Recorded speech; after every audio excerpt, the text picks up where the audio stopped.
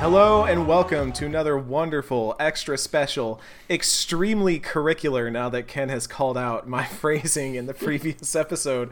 Every episode is curricular. It's part of the curriculum. This is part of your online course learning this year at Normandy FM. I, of course, am Eric Van Allen, one of your co-hosts, alongside my co-host, Kenneth Shepard. Ken, how you doing this week? Meh. Well, Ken, we're going to see if we can improve that mood because we've got the wonderful Josh Silverman here again. I mean, I'm all right. You know, I do things. Y'all need to be more excited. Y'all need to be happy. Y'all need to be feeling it. I'm on my staycation week right now. I did nothing today, y'all. I rolled out of bed at a solid 11 a.m. and it ruled. And then I watched some competitive Dota. I made some lunch. I played some video games. I played some Dragon Age because I realized I had not done all of Sarah's missions yet. So I was like, should probably do that. Yeah, it's been wonderful. Y'all gotta take some time for yourselves. Take time for yourselves in this time. Well, while you were doing that, I was just doing the random work crap that I have to do, which I enjoy my job, to be clear. But I was doing the random work stuff while simultaneously realizing, oh no, I started playing Dragon Age Inquisition 3 nights ago. Oh no, Marvel Avengers comes out tonight. Oh no, Crusader Kings 3 comes out tomorrow. What did I do? Why did I start Dragon Age again? And then I got excited about Dragon Age. Crusader Kings 3 does come out tomorrow, doesn't it? If you are listening to this episode, Crusader Kings 3 is already out, but yes. I was definitely looking at some of the reviews that came out today on the day we are recording this and going, oh, I think I have a code for that somewhere, so I might Game Pass on PC for me. It's Game Pass on PC? Mm-hmm. Oh, okay, yep. Yeah. I already have it preloaded. yeah. I'm gonna be doing some Crusader Kings then. Ken, have you ever played Crusader Kings? No. I did not even realize this was like a thing until I hated Crusader Kings 2. I'd read I don't know what, we're going to talk about this for a second. Crusader Kings 2, I'm just going to, like, my short thing on it is I'd read so many things. A bunch of different sites did, like, their little talking about their lineages and stuff like that. And it was all these really funny, well-written things. And I thought, I'm going to start this game. I started it, looked at the menus for like 5 minutes. I'm like, I don't understand this, and I uninstalled it.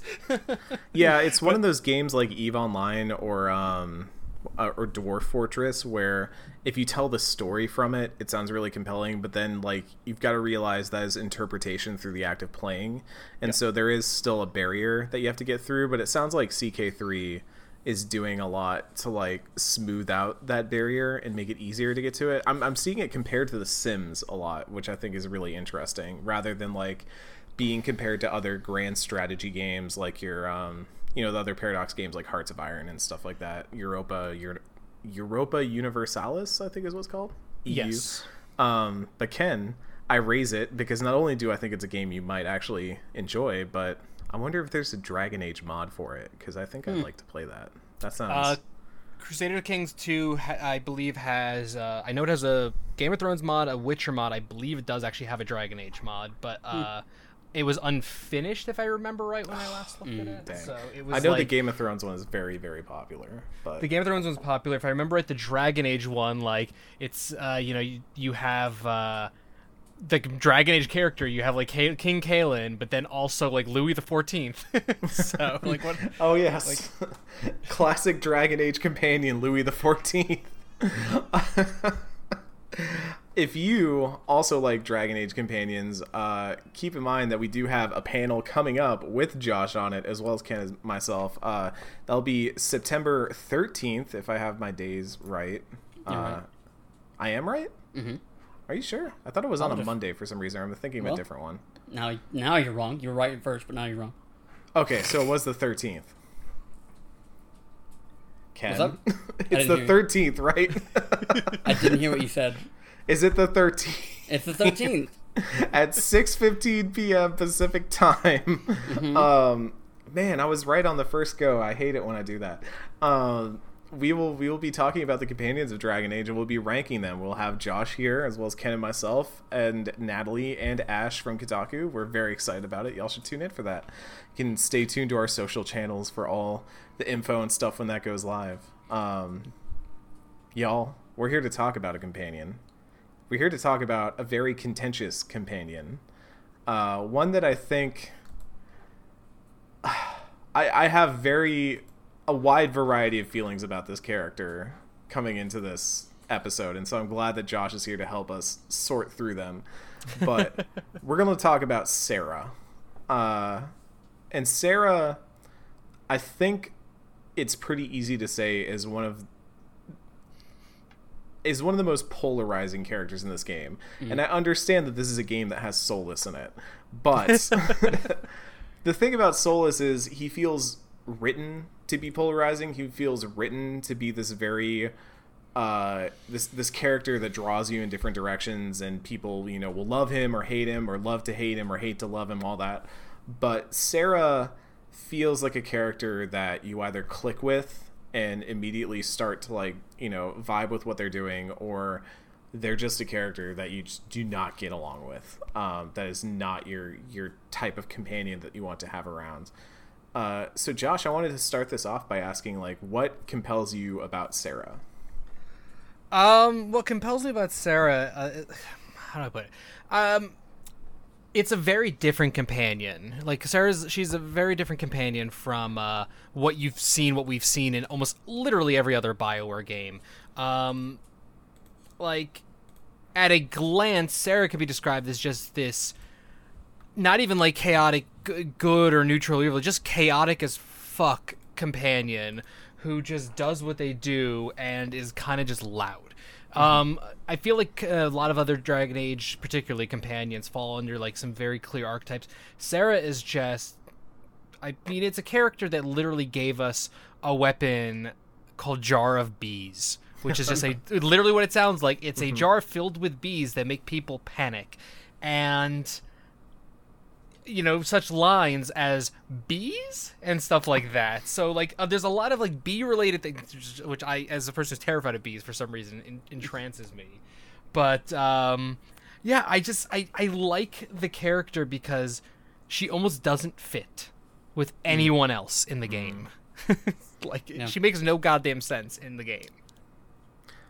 I was describing this to Ken earlier when I was talking about kind of where my character was at in terms of who I was going to romance in this game, and I was finding myself pulled between Solas and Sarah, and I found them as two really interesting, like, opposites, because Solas is very, like, the Dalish culture and adheres to the old elven ways in a way that we've seen a lot of elven characters in the past, but Sarah is kind of this new age elf who ends up being raised in the city, does not have a connection to the woods or nature or anything. I think in one of the quests that we have here, she even says that, where she's like, normally I preferred cities and streets, but all this nature, ew.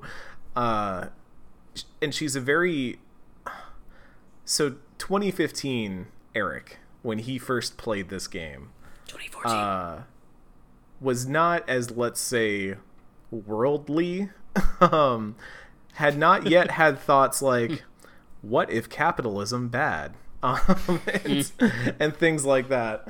And so the difference between when I played this game for the first time and the reason why I enjoyed Sarah so much then, and the reason I like Sarah for what she is now, I think has changed a lot over the years. I really enjoy her as this character that is this, like, chaotic force that is just wanting to screw over the nobles in any way possible. You know, she, like, despises people who are in places of power and loves the people who are overlooked by society, and she herself is very, like, a person who has been outcast by society frequently, and I think her character is very interesting in that respect, and I think some of that maybe didn't come across the first time this game went around, and she was just kind of seen as like, oh, she's this manic pixie elf girl that does crazy stuff, look how random Sarah is, and a lot of people bounced off of her because of that, when really, like, a lot of her story stuff, especially one scene in particular that I'm looking forward to talking about,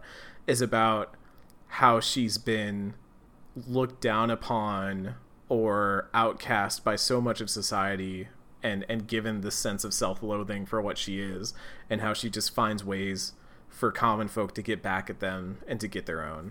I like her a lot as a character. Ken, do you have like preliminary thoughts about Sarah? So I'd had basically the same sort of mindset that you did, where at the back in whenever this game came out, like I was not jiving with her because I had not. I maybe I've gotten a little bit more radicalized as I've gotten older, and I'm a big fan of Sarah's guillotine energy, and she at the time like I was parts of my Inquisition playthrough hasn't changed that much in terms of like I still feel like my Inquisitor character is like this very, just because of the situation he's in, he's a very like kind of pessimistic person and kind of like a little no nonsense at some points, and when it comes to Sarah, who is nonsense embodied, that like there was like immediate tension there.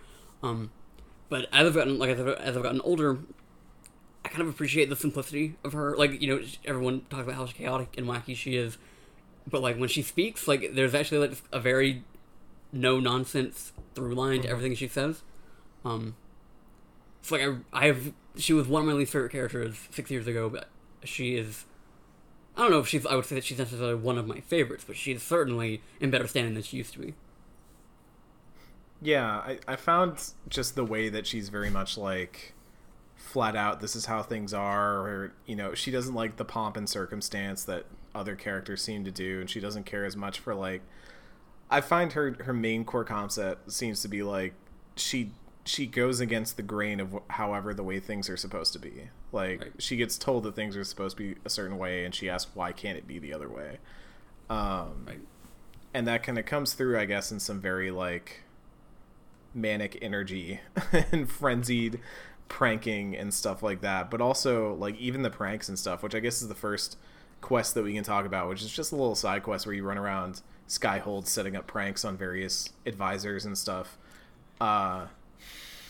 Initially it seems very childish, and you're like setting Cullen's desk askew and putting a water bucket over Josie's door, which is my favorite, but it seems very childish. But then when she explains it to you, she's like, the people who work for you don't see you as people. They see you as like these commanding forces. And if you want them to like you, you could take a few lumps, you could take a few hits to your pride, to your ego. I feel like she's very antithetical to the concept of pride. She doesn't like pride. And again, there's very specific quest you have with her that goes into that. But I liked pranking all the various characters, especially the ways that you found to prank them, like setting Cullen's desk askew, which is just, man, that would bother me so much. I think that was part of the thing that kind of sold me on the whole quest, is that the things she does are ultimately harmless, and like they accomplish in small ways they accomplish what she's trying to do, which she doesn't actually disrupt people's lives, and like, or at least on that small scale. Because I think that kind of like goes against what she's trying to do. Is like the people that are trying to help, the little people that she's worried about, are ruined by her, like the things that she does. Yeah. Yeah, I mean, my feeling on Sarah, like I already said, the kind of chaos thing, and just to clarify, I mean that 100%, like in a complimentary sense, because I want to make sure like it doesn't come across that I was like, one of the things that pissed me off in 5-6 years ago, Dragon Age Inquisition, when it was originally out, was people referring to her as that manic pixie dream girl thing. So like I appreciate the chaos, and I appreciated the depth, because BioWare really could have just written her off as this just pure chaos character with no logic, no reason, yada yada yada kind of thing. But instead, there's a lot of depth, and as Eric has, Kathy both said, like an explanation to it. Plus, again, like the totally harmless pranks were just cute and sweet almost. They're like ones that I would have played on my friends when I was younger. The putting a desk slightly askew thing, I think I've literally had done to me on many occasions. So.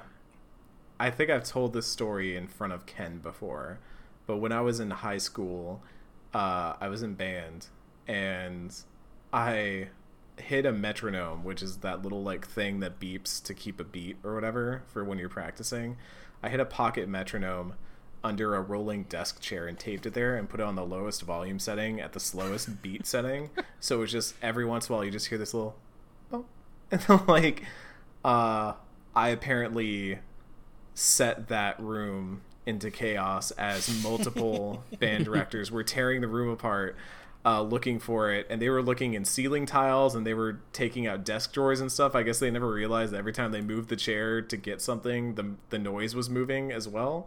I was very proud of that one. But I did stuff like that when I was younger, and it was like the reason why I did that stuff was usually just as, I don't know if I'd say like affection necessarily, but it was to like just kind of have some collective fun. And I try to always make it in a way that wasn't always at somebody's expense, but it was just like we could all kind of laugh at how silly it was. And that's what I feel like Sarah's stuff is there definitely are people like Josie ends up doused in water and all that, and that's funny because she looks silly, but that's not going to like change who she is in the Inquisition. That's just going to make her feel a little bit more human to everybody else, a little bit more approachable to everybody else. And I feel like that stuff is very I resonated with that. Like I felt that need to do that, to cause a little chaos, to endear the troops to one another. But her actual companion quest is a much more different situation. We get a tip from Sarah that there's a land squabble between nobles in an area called Vershel, which I guess is near Crestwood, because that's where we end up eventually in this mission. But there's a land squabble going on, and as she says, it's getting a lot of the little people in terms of like the common folk, the peasants, the servants, all that kind of stuff, getting them beat up. And she wants the Inquisition to march troops through the town to kind of like cool the situation down, and puts them in the middle instead of all the common folk. So once we do this and we do the war table thing, we head out to meet up with our contact and collect the reward for the mission. And we find out it's a trap. Oh no. And we fight some mercenaries that after we murder them, we find out they were hired by one of the nobles that was in the land squabble, Lord Harmond, who was trying to draw out the Red Jennies and wanted to try and kill Sarah. But then once he realizes the Inquisition is part of this, offers to be partners with us, and we could do so much together. And I knew from the start that I was going to have this dude die in some way, and this entire dialogue I was just thinking about the way it was going to happen, whether it was going to be my Inquisitor or whether it was going to be Sarah, because this dude sucks. This knockoff Kurt Russell looking motherfucker sucks. And he does this whole dialogue where he's just like, well, you know, I didn't think you'd associate with the Red Jennies. You know, I thought we were of a different caliber. And if you're like me, you're playing an elf. He even makes a comment about like, even though you are of a different kind, I thought that you being an Inquisitor would make you want to be better than this. And I was just like, oh man, just let me throw him into the Fade. So one of the things I wanted to bring up first with this, because up to this point it's a very basic mission. You go there, you talk to one person, you end up fighting a group, but then you have this dialogue that I find is really interesting, because during it you have the kind of inquiry options that you normally do in a Dragon Age dialogue, right? You can kind of ask him like, well, what do you mean partnership, and stuff like that. And the more questions you ask, the more frustrated Sarah gets with you. And if you try to do that whole, like, you know, we've all played BioWare games and we want to exhaust all the left-hand side options before we go to the right-hand side options that will advance the text dialogue and all that. But if you try to do that, she will get pissed off at you. She will actually get mad because she's like, why are you talking to this person? Like, she will straight up attack him if you just keep asking him questions, and then get pissed off at you for keeping the conversation going. And I thought that was like a really interesting... I can't think of another time that BioWare has done that, where they put you in a situation where one of your companions is like, stop talking to this dude, stop asking him questions. Yeah. I remember that on my first playthrough, where I was just like, because my thing always is to ask every possible question. And I always appreciate with like Solus, when you ask more questions, Solus always, you know, you get those little approval boosts. But then with Sarah, I was like watching like, oh, you know, slightly disapproves, and then I think there's even like a point like of greatly disapproves. And I'm like, what the fuck? Yeah, I think that would have been one of like the determining moments for me back in my very first playthrough, because I was doing the same thing. I was like, and I was investigating everything I could, and then Sarah just did her thing, and so like that kind of set the tone for me for the rest of the game with her. And I was never able to really recover that relationship. And so like when it kind of hit me that like I wasn't gonna jive with this character at the time, when we get to the after we get through the sequence, when we get to Skyhold, I was very much like upfront, like, hey, you are undermining what we're doing here, and that's not okay. And it's never really recovered from that. Like by the time I got to even Trespasser, I couldn't access her like kind of in-game stuff because we were just not on good terms. That's really cool to me, because I feel like Dragon Age has tried many times over to try and do that thing where you have a character that you disagree with, or you have a character who could potentially leave your party or be at odds with you over things. And I'd never seen it attempted in this way before, where it's like the more, because it makes sense for Sarah's character, right? The more you inquire and you're like, well, hold on, let's hear about this partnership. She's like, no, fuck that. Like, let's just stab the dude. Which ultimately we do get the choice of, we can either let him walk away, we can take him up on the offer. If we have, I think it's one of the knowledge perks or whatever, we can force him into serving the Inquisition, which is pretty funny. Or we can just let Sarah try and kill him, which results in one of my favorite cutscenes in the game, I think, because it's... so first I'll ask, like, how did you all respond to it? Go ahead. Josh first. Okay, be fair, sure. So I literally pulled up Dragon Age Keep because I don't remember. This was like 6 years ago, and I'm only doing my second playthrough where I think I'll actually get that far, like now. But looking back at this, Sarah killed Harmon on her own, so that's kind of the direction I went, because again I was just asking questions repeatedly, and until she got pissed. How'd you end up? This time around, I was like, just kill him, Sarah. I was not having it, and that cutscene is fantastic for those who have not played it yet. She throws the knife and it like lands flat against his chest. He just kind of looks at it. He's like, "What was that?" And then she just walks up and kicks him in the nuts, and then starts like just mercilessly beating the crap out of the dude while yelling curse words. And you get like 3 different options where you can be like, hey, stop, or like calm down, it's over. Or I chose the one that's like, I think he's dead, and your Inquisitor says something like, calm down, Sarah, he's dead. At this point you're just making wine. And I was like, oh my god. Like, holy shit. That's amazing. Yeah. I was a big fan of that moment, because I was having that brief moment where I was like, oh, maybe I should just let him walk away. But then I was thinking in my head, like, wait, this is one of the dudes that's involved in the land squabble. He clearly wants to keep it going. He's going to make it worse for everyone here. Nah. There's a lot of dead bodies around here. We can set it up to look like something else happened.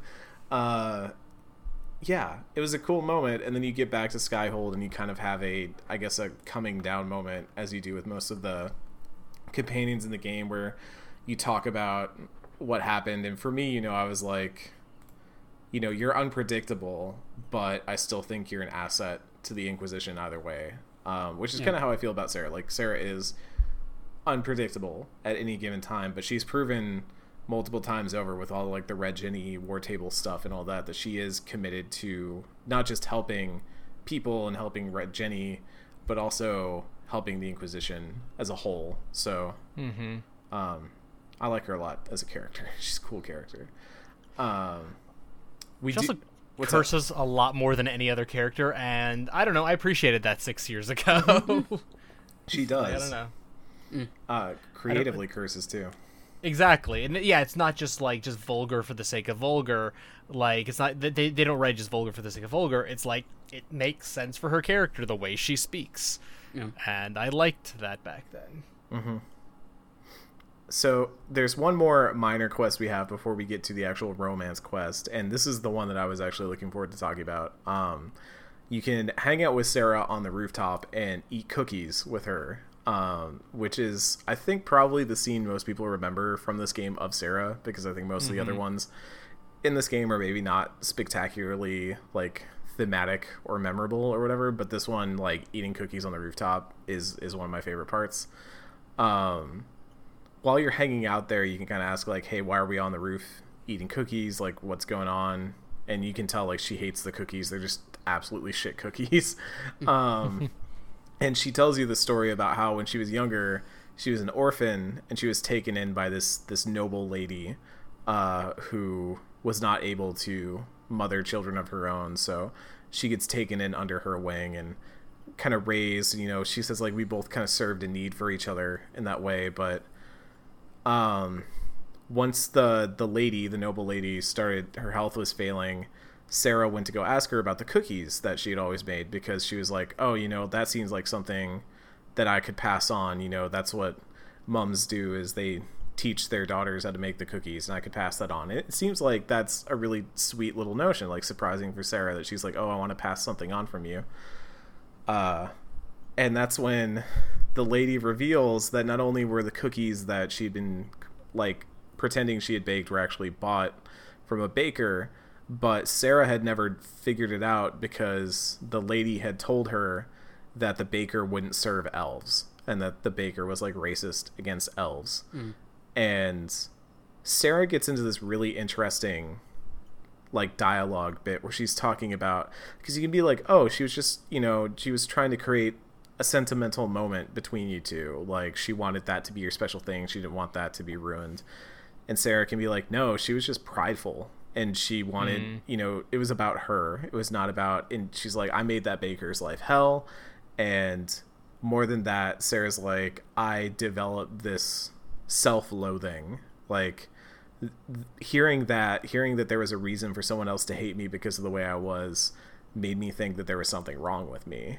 And it was like, going back to this moment, like, again, 5 years in the past, I had completely forgotten about that part of this dialogue. And I think if you take certain routes through it, you don't even encounter pieces of this. But going back through it now, I was like, holy crap. Like, this is incredible characterization for who she is, and explains so much about, like, why her character is the way that she is now, that she wants to protect the people who aren't protected, because it's not just nobles, like, it's not just the noble status, but it's the way they treat people, and the way they treat people that creates that self-loathing within them. You know, that's not an uncommon thing to hear about, like, you know, people who are in poor conditions being conditioned to hate other people in poor conditions, or blame themselves for it rather than blame the people above them. And you can see how Sarah developed this ideology of hers and became the person that she is now. And then it's all wrapped up very sweetly in this little, oh, we're having cookies, and they're shit cookies, but there are cookies, and I liked it a lot. It was just a very sweet moment. Yeah. I don't know if y'all had any thoughts on the cookie scene. I don't. I remember it being very sweet, though. Like, I remember it being just a standout, just kind of just nice. It was just nice. Yeah. That's actually what I remember it from. I had actually I had not seen this scene until this playthrough, and that was, I guess, a result of me and her not being on good terms. So, like, it felt kind of nice that, like, even though that's obviously not a thing that could possibly be reflected in game, but, like, it took me this many playthroughs and this many years to get on the same page with her, to finally see that moment and see, like, kind of that seed be planted in her brain of, like, you know, this is, like, a microcosm of a bigger problem that is something as I've gotten, or I, meaning Sarah, has gotten old enough to have some kind of influence on, and, like, be aware enough of something to, you know, like find that quality in other people, which is I guess the whole Red Jenny concept. Like find other people that are also have felt sort of disenfranchised in whatever way they have, and all kind of come together for a common goal. So I guess then this last mission that we have, this last quest that we have, this last companion quest for Sarah, is where I got to answer a big question. It's where I got. Yeah. So, I mean, some context if you have not heard it previously on the podcast or anything. When I first played this game back in 2015, I was not really paying attention to who was possibly romanceable. 2014? I whispered that earlier, but my mic was going out, so you didn't hear it. Oh, okay. I 2014. I always get that confused because wasn't Trespasser 2015? Mm-hmm. Yeah, okay, that's why I think it's a 2015 game. Okay, 2014. Back when I played this, and God, that really was 6 years ago. Yeah, I was not paying attention to who the romantic interests were, and I was playing my dude Mage Inquisitor, my Macklemore-looking Inquisitor, and I just liked the sort of manic pixie dream girl energy of Sarah, and I was like, cool, Sarah seems like the rad character that I want to try and romance. And eventually you hit a point in her romance, which I imagine you probably do if you are a female character or female Inquisitor trying to romance Dorian, where you just get stonewalled and they're just like, hey, look, I'm not into you. Right. And for me at that point, like Ken and I have talked about it previously and stuff, like that was me going like, well, wait a minute, what do you mean? and I had to suddenly be like, oh, for years I've always kind of just been able to romance whatever character I want, especially if I'm trying to romance, like, you know, feminine characters and stuff like that as a male character in BioWare games. That's usually where that stuff is directed. It kind of forced me to rethink my perspective a lot on these games, and I liked Sarah's plotline a lot for that now. And so going into this game, I am playing a female Elven Inquisitor, so I did have the option of romancing Sarah, but I think ultimately, like when I got up to, I'd been flirting with Sarah and stuff like that, just like I flirt with just about every character in this freaking game.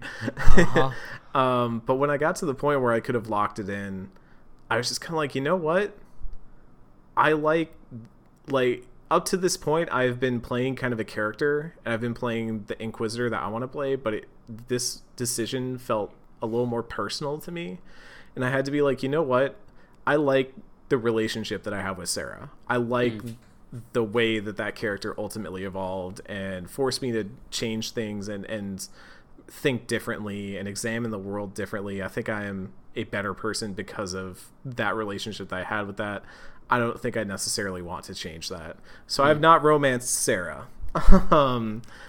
I reserve the right to romance whoever else in this game I want, including and up to Iron Bull. But with Sarah specifically, I just felt like this was a character that I wanted to maintain that same relationship with. I like the sort of pal relationship with Sarah a lot as it is, though I do like her romance quest a lot if you decide to go down that route, which we'll talk about right now.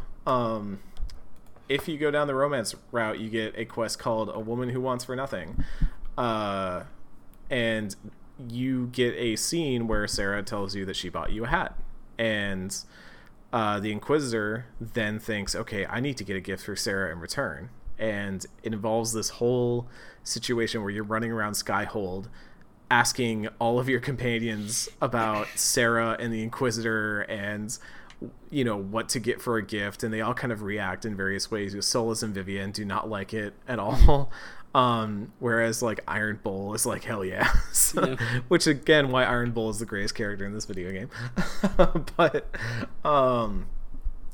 they have kind of different suggestions. The ones that I remember specifically were Cassandra is like, you could get Sarah a job, which I was like, that's a very Cassandra answer. And Vivian sarcastically remarks that the Inquisitor should...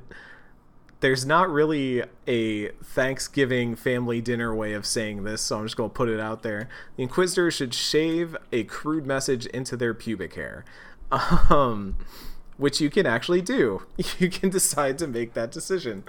Once you've kind of talked to all the companions, you go back to Sarah, and the Inquisitor is very flustered and is like, I was trying to find the perfect gift, and I talked to everyone in Skyhold, and Sarah is like, that's the best gift you could have given me, is like having to go around and tell everyone that we're in a relationship.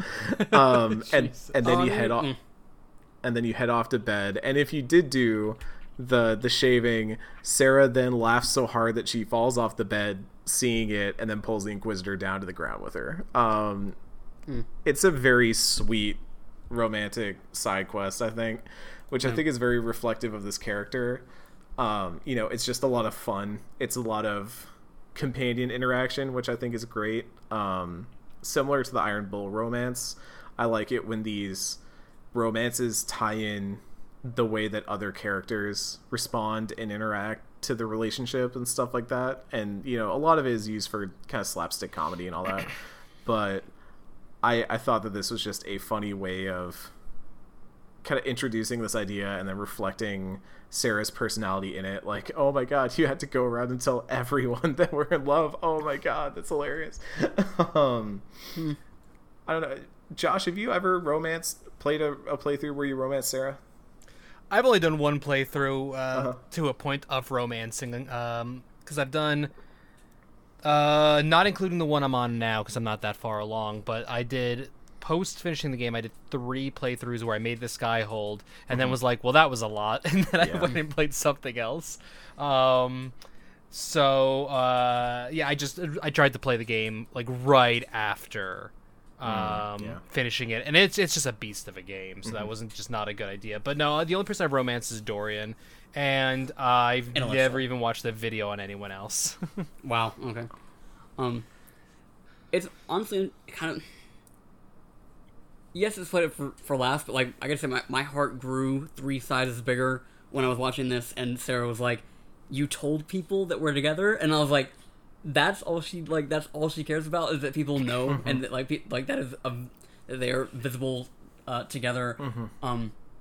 So like I guess we had different readings on it, because like what you're saying, it's like she I read it as like it was funny that the Inquisitor had to do this, but it's been a while since I watched this romance, so I might have that clouding my judgment. So you go ahead and talk, and we'll pull up the video and watch it. Well, hearing you talk about it though, like describe it, and just like reading this a little bit, is making me go, wow, I was 100% certain I was romancing Solus on this playthrough while just making Colin uncomfortable whenever possible, but mostly romancing Solus. But now hearing this, I'm like, Sarah might fit better with the character I'm playing, though.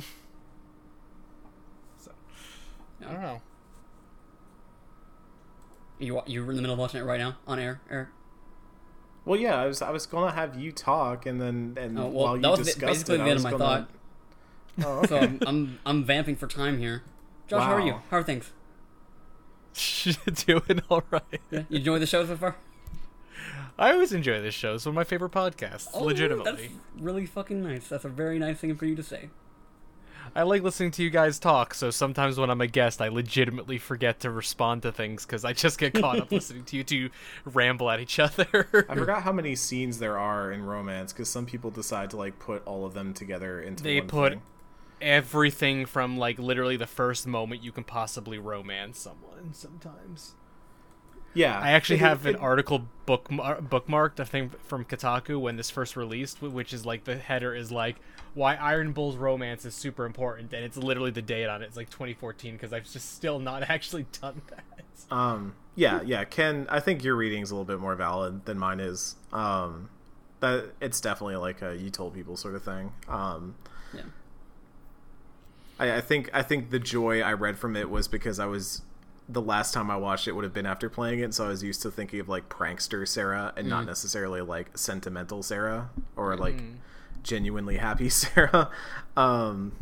Yeah, Sarah's a cool character and has a lot more depth than I think people ascribe to her. Sure.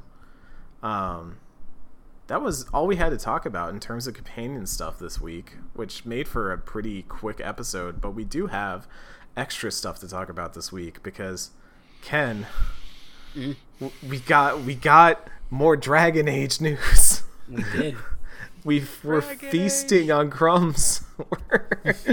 So this last week, at Jeff Keighley's end of the summer party, aka Gamescom opening night live. I always like to imagine it's like, because like in movies like American Pie, they'll have that like one dude throws an end of summer bash or whatever, and the way Jeff Keighley kept building it up, I was like, this dude is just throwing Stifler's end of summer party. No! Shout out to Keighley as those the movies. Stifler of the game industry. I can't unsee it. I know, right? Like, I haven't thought of those movies in probably at least a decade, and all of a sudden they came flooding back.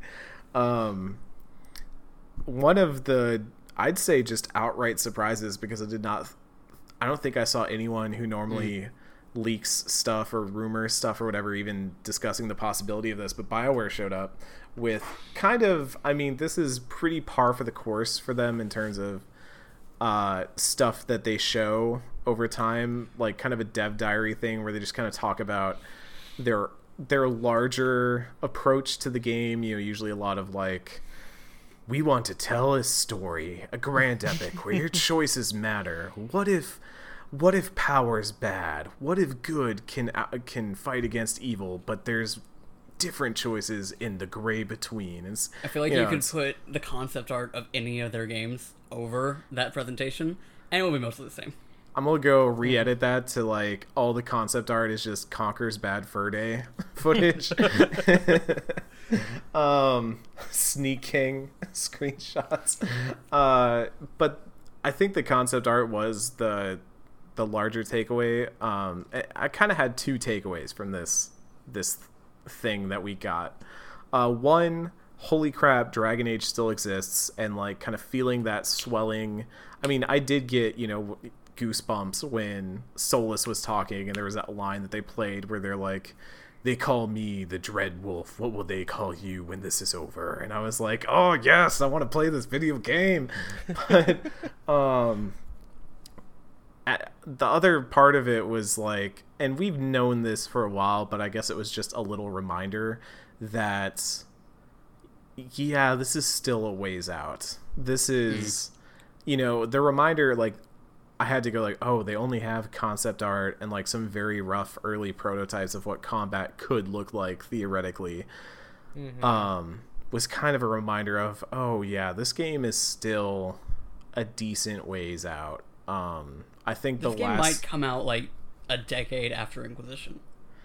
Well, that was what I was thinking. Like most people, and based on what most people have said and just where it's at, I'm looking at this as an at earliest the end of 2022, and that means that the game would be coming out at earliest 8 years after Inquisition, and what is that? 7 years after the last Dragon Age video game release, which is wild when you think about the fact that if I'm remembering my dates right, Origins released in 2009, Inquisition's final piece released in 2015. So it's going to be longer between Dragon Age stuff now by a wide margin than between the first and the third game. Right? Yeah. Granted, the second and third game were both heavily rushed, famously so. Yeah, like those were both very crunch-heavy games, and maybe that does signal that there's been a shift in culture at those studios. And you also have to account, like, Dragon Age was one of BioWare's 2 games on this last I guess 3 games, but one of its last 2 like big regular style not loot shooter games on this last generation. And now I'd imagine they're eyeing the next generation. They had some quotes previous to now where they'd shown off a tree where they were talking about how they're going to use next gen hardware and all that. So with that in mind, I think the delay makes sense, just because we've been hearing over and over again how these games are getting delayed because of COVID, and that's just caused a lot of development pipeline issues across the board for everyone. It's not predictable, it's not something that you can plan for. But the thing with Dragon Age, I mean, so Ken, you wrote a very good article about kind of the way that they were framing some of the discussion around it. Makes it sound like it will not be the Inquisitor taking the role again, which would be a missed opportunity for this game. If you wanted to add anything about that. I mean, I'll say up front, realizing that is probably the case, and then also getting to like some I don't think I got any arguments. I don't think I got any arguments. Like, I had discussions with people, like, on Twitter. I think I feel less interested in this game than I ever have. Like, and I don't really think that there's anything that BioWare can show or do that's going to change that. Outside of having the Inquisitor be the main character. Yeah, because, I mean, it just... And we talked about it several times on the show, like, especially when we got to, like, talking about Legacy, and we'll get into it more with Hawk when we circle back around to Hawk in this season. I'm just really bored of the way the Dragon Age handles its stories now, and I'm like, and the weird justifications that are around it too, which I don't think really acknowledge the actual underlying issues of like how it affects the writing of Dragon Age's stories. I don't know, like some miracle might happen, and like, oh, we're playing as Dorian the whole time. Okay, great. Then I'll be interested. But that's not gonna happen. So I don't really know, short of them doing like, you know, the normal like logical thing, like the thing that seems like just the natural continuation of the story that they've been writing. I don't know, like it's just I don't want to get like too in the weeds for it and like cannibalize our Trespasser episode, but I get where you're coming from. My standing thing is I totally get the the dislike of the fact that Dragon Age switches you between new companions, new main character in every single game, and kind of to a degree drops the thread of the previous main character. The strongest, obviously, being the hero Ferelden. I get the dislike of that, but the way I kind of look at it is, for starters, Dragon Age 1, 2, and Inquisition are vastly different games. With Origins, we were given... They were coming off, hot off Mass Effect, which, with Mass Effect, they had promised that they were going to do this trilogy where all your choices matter, and as we know, that kind of, came back to bite them in the ass, because there were so many various choices in Mass Effect 1 that it kind of stopped them from doing stuff in Mass Effect 2 and 3, i.e. Rex being a companion, because there was because literally the choice in Mass Effect of killing Rex in the first game made it that, oh my god, we have to literally create scenarios if we have him be a companion again. And the same can be said for like Garrus and stuff like that too, because Garrus can be dead in 2. And Talia. Sure. Yeah. Sure, it could be said as well, but I still feel like that was... Though more of those things came up later, as far as those go. Those were when they had things going, and that was at the same time. Like, Dragon Age 1 had already come out. Dragon Age 1, we gotta remember, gave us 6 potential origins for the Warden. Well, Dragon Age Origins has, I think, potentially some of the most choices of all the Dragon Age games, because it was styled almost to be like a D&D-esque kind of thing, but in playable format, it was video game format. So that's why Hero Ferelden always gets shunted to the sidelines. Like in my current playthrough, there's a comment from Liliana that my love is off doing a mission and I will join her later, kind of thing. And it's so loosely handled of nonsense. So I've just been thinking about this. Then we have Hawk. And Hawk is as Hawk, whatever. Again, Dragon Age 2 is a monstrously rushed game. We've talked about that. But with Inquisition, Hawk comes back, obviously, as a temporary companion, right? And to the point that you get to recustomize the character, because that data is not, saved in any way, shape, or form. So I keep looking back at how Hawk became a temporary character, and I look at the fact of how Trespasser sets up this super personal relationship, more so, with, Solas as this, depending how you view him, villainous character. Potentially villainous character, potentially anti-hero, depending on kind of how you view it.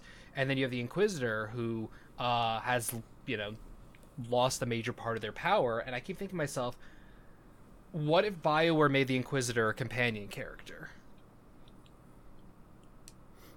Yeah, that's something that I brought up when we were talking about it, was the idea of the Inquisitor either being a companion or an advisor, or being like a sort of character that could like lead the Inquisition while you were rising up the ranks or something. And Ken does not like that. I get not like that. There's like a lot to unpack here, because I think my frustration doesn't come with the idea necessarily of like, I want like a Mass Effect through line of like one protagonist that goes all the way through the series. My trouble is they switch protagonists, but they use those people to set up a conflict in the next game and then hand it to somebody else.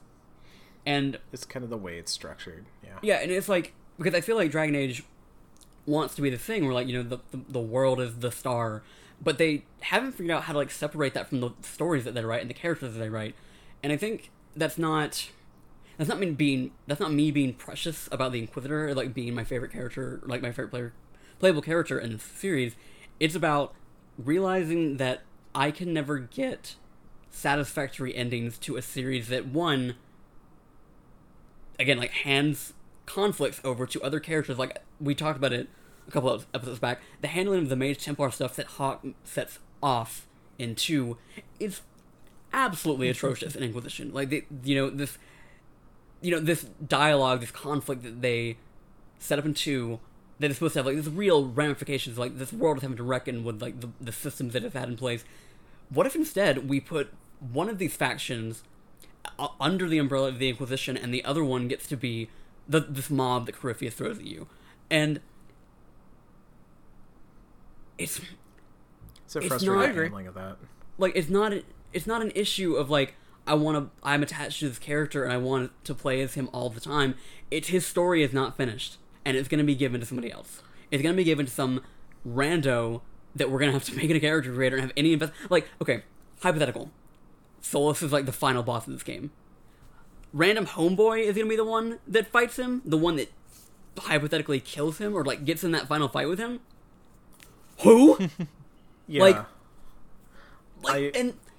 And it's not, like, I know, like, I'm kind of, like, trying to address things that were said to me on Twitter. Like, this isn't me, like, calling anybody out, because everyone's got, you know, everyone comes from their own perspective, and, like, they're all valid, and, like, I didn't find anything that was said to me, like, super egregious. Like, it's not about one character being special, it's about one character getting to see the end of their plot line before they're sidelined. Yeah. Which doesn't happen. Like, it happened in Origins, kind of, because, like, that game wasn't meant to be a sequel, so, like, they neatly tied up everything. But Hawk got done dirty. It sounds like the Inquisitor is going to get done dirty. I don't have any faith in BioWare to recognize that this is a problem, because they are about to be 4 games in and they haven't, and the fan base seems to enable it. So I hesitate to say that I'm done with Dragon Age, because, like, this game is going to ostensibly going to have Dorian in it. So, like, I have an investment in that person. The Inquisitor is going to show up in some capacity, and so, like, I feel like I need to show up and, like, at least see what that is, and so I can be mad about it, like, and informed about it. But it's just like,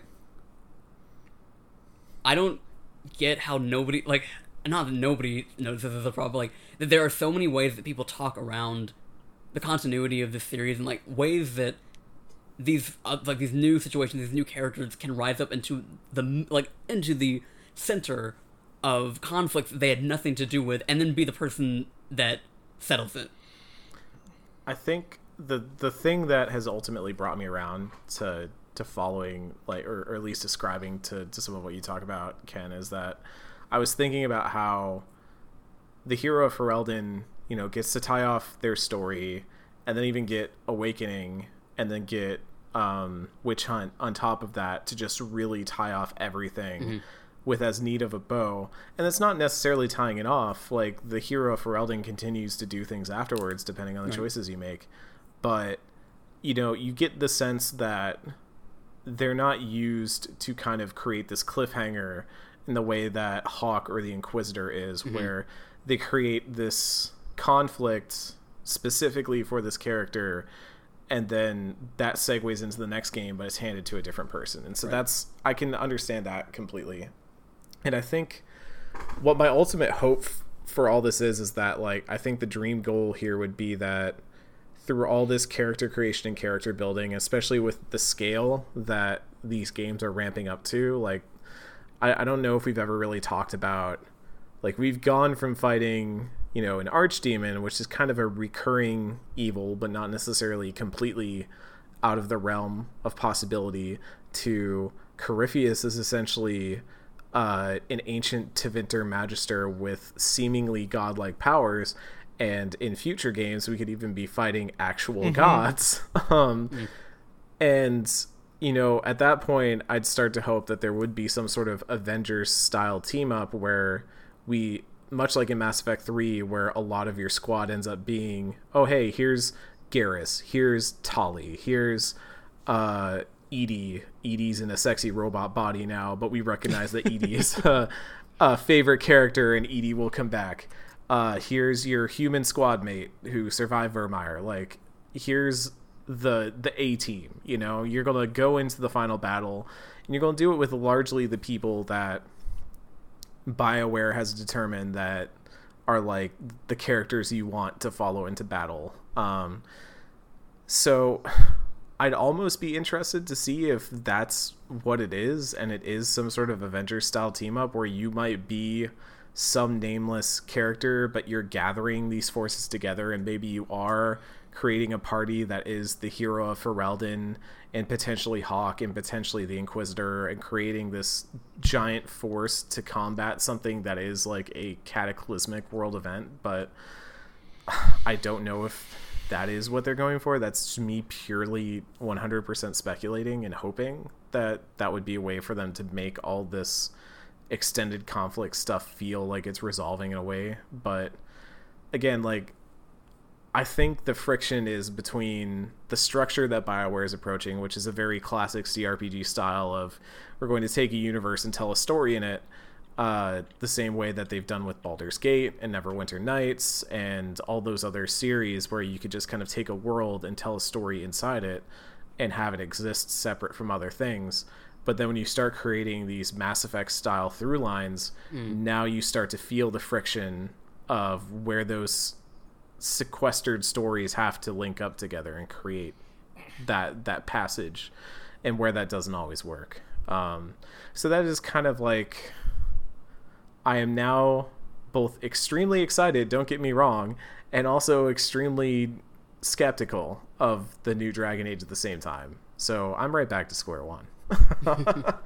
The other thing that's been going around that I guess is worth talking about, even though it's, Ken and I were talking before this and it seems like almost a non-story, and I'm pulling up the headline that I saw because it was just a really good headline, and I'm not saying this to dunk on somebody, I'm just saying this is a very funny headline to me. It was I'll be there in a second. It was on Destructoid. It was the Destructoid headline for this. And all this is 100% accurate and exactly what this story is. So this is not a dunk on the author or the headline writer. This is how silly the story is. Unannounced Mass Effect Trilogy remaster might slip out of its unannounced October release date.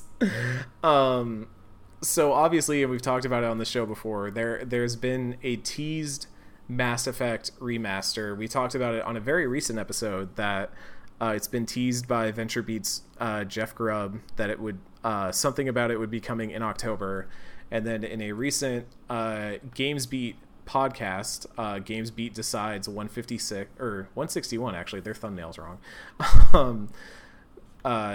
It's titled "Where is the Mass Effect Trilogy Remaster?" You can go listen to it yourself.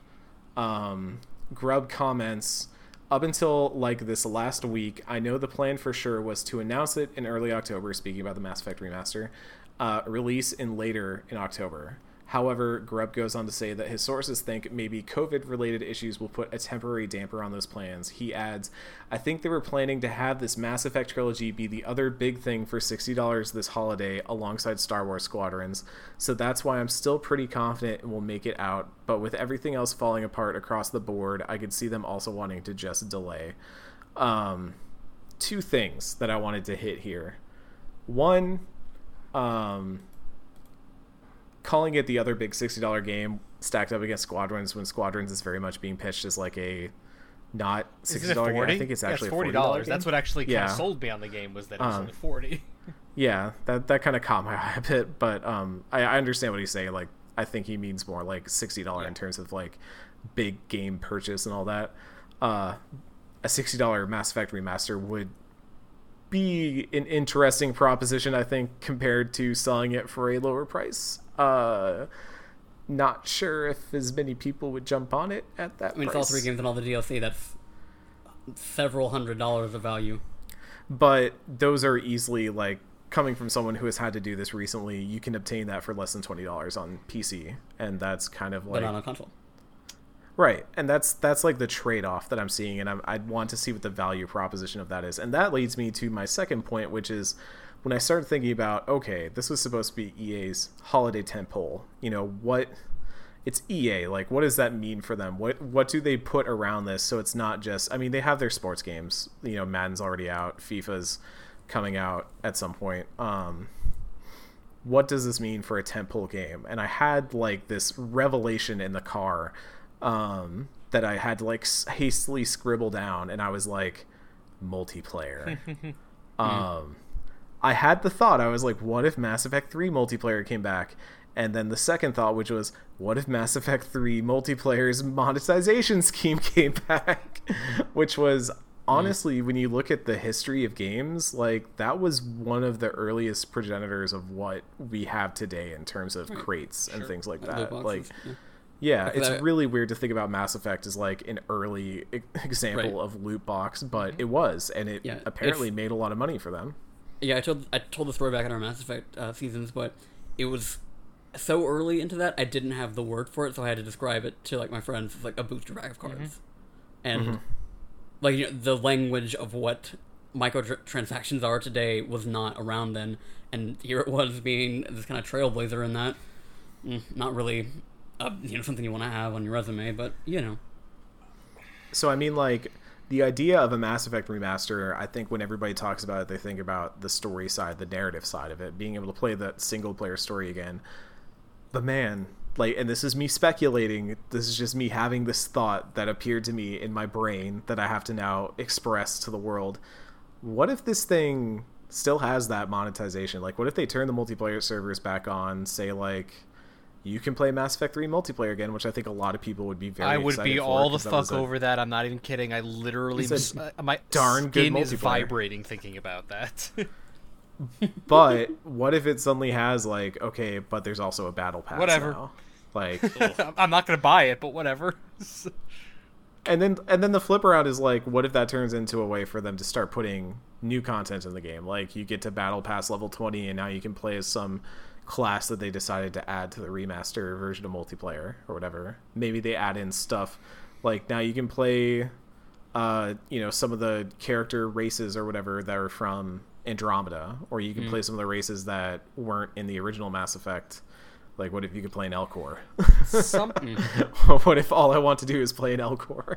Yeah, something that was yes, agreed. Something that was I've been thinking about, one, talking purely just on the first topic of this, talking just purely about the remaster trilogy. $60 as a person who has bought Mass Effect more times than I can frickin' count and is desperate to replay it and wants to wait until the remaster is out. 60 is out of my budget, personally. Even agreeing with the fact of it coming with all the DLC. 50 is my sweet spot for that. I know it's just $10, but I would say, like, that's... I guess my question is, like, what is the difference between 50 and 60? Literally, there's nothing. There's no logic. It is no logic. It's just literally, I just, as a person who with kids and who's trying to save money, $10 is the difference. Saving that $10 is the difference between convincing both myself and my wife to let me, jump back into this versus not. It's dumb because it's such a meaningless on paper amount of money, but that's how my brain works, and I know there's a lot of other people whose brains right now will work that way. That $10, because I mean, I've literally seen people quibble over a $60 game being available for $55 and saying, I could go for 53 right now. Like, literally, that $2 is like, I've seen that so many times. So I just feel 50 is closer to my sweet spot. But that being said, if it has Mass Effect 3 multiplayer in it, that actually almost makes the 60 worthwhile. I was talking to someone the other day about that they made a comment that they were bummed that they didn't announce this farther ahead, because at this point we're expecting an announcement, within a month of release, right? Vibe, they were upset that it wasn't announced earlier, and this made sense in my head because it would be a really good marketing beat, which was, it's Mass Effect 3 multiplayer, but it's not Mass Effect 3 multiplayer, it's Mass Effect multiplayer. They take, as you guys said, they take the Mass Effect 3 multiplayer, but it has some of the updates of Andromeda's multiplayer. I think 3 was de facto better, but it has some of the updates that Andromeda brought in, and it has some of the races and stuff, and now you just have a cross-pollinated, just pure Mass Effect multiplayer, because then that could just then be brought over into Mass Effect Next, whatever the hell the next Mass Effect thing is, and then it's just an ongoing Mass Effect as its own separate entity. What if 100 Spectres dropped onto an island? Oh, God.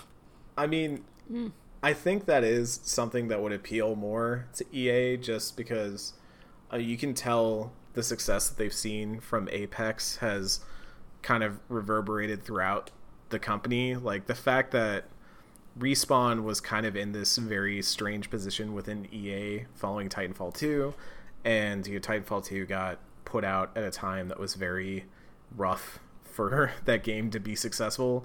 But then Apex comes out, and Apex is just a resounding success. And it's so much of a success that Vince Zampella goes on to, like, he's helping across different parts of the company now. He's not just the Respawn guy, but they're bringing him up to a larger position within the company to, like, work with other studios, like the new DICE studio.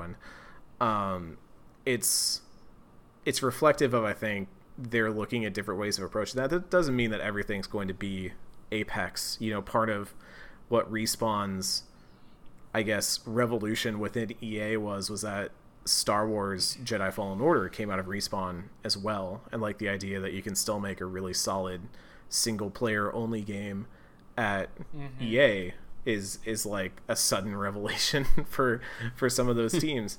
And so, Mass Effect's, I actually do want to see them mess with that stuff a little bit, even if it ends up turning out like, I will loathe writing about, if it turns out to just be like a terrible cash grab or whatever, massive money sink. But yeah, that was something, now that we know, or at least, because I think whenever we talked about this before, we didn't know if it was going to be like an announcement in October and then it would come out later.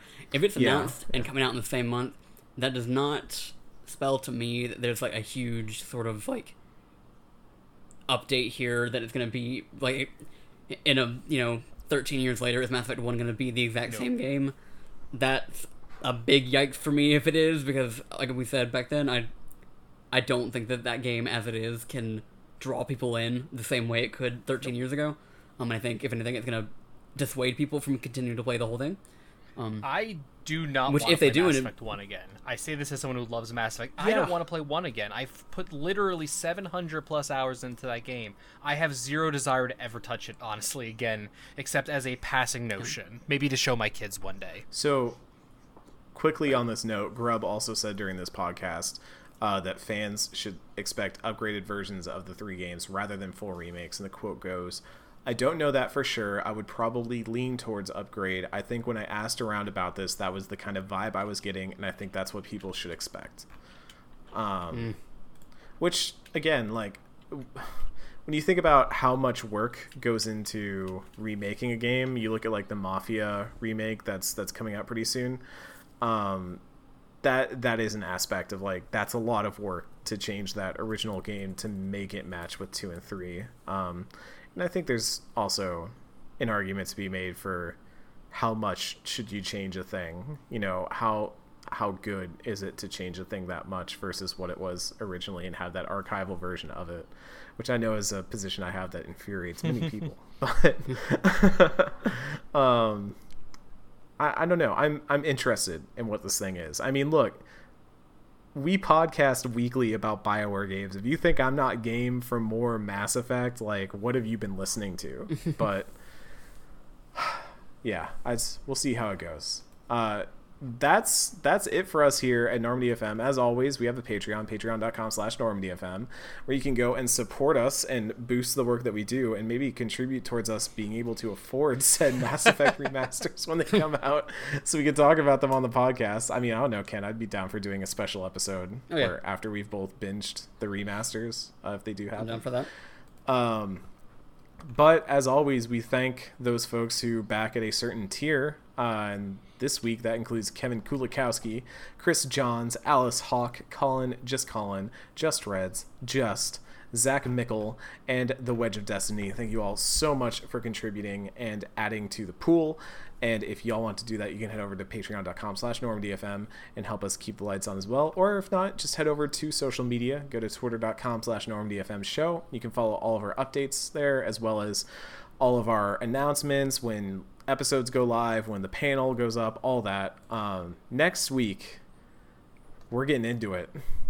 There will be spoiler talk. I'm just going to put that out there right now. There was some spoiler talk here today, but next week we're going to have to get in some real spoiler talk about Dragon Age Inquisition at large, because we are talking Solus, and we have the only egg lover on to truly dissect all that is Solus. Natalie Flores returns. Oh, it's going to be a lot. Maybe the second most contentious character in BioWare games, next to Anders. I think they're probably tied. I think everyone hates Anders more, but so actually that would probably make Solus more contentious, because there might be people who like Solus versus everyone hating Anders. But Natalie will join us to tell us why she does indeed love the lovable egg and how disarming he can be. Until next time, everyone, we'll see you next week on Normandy FM.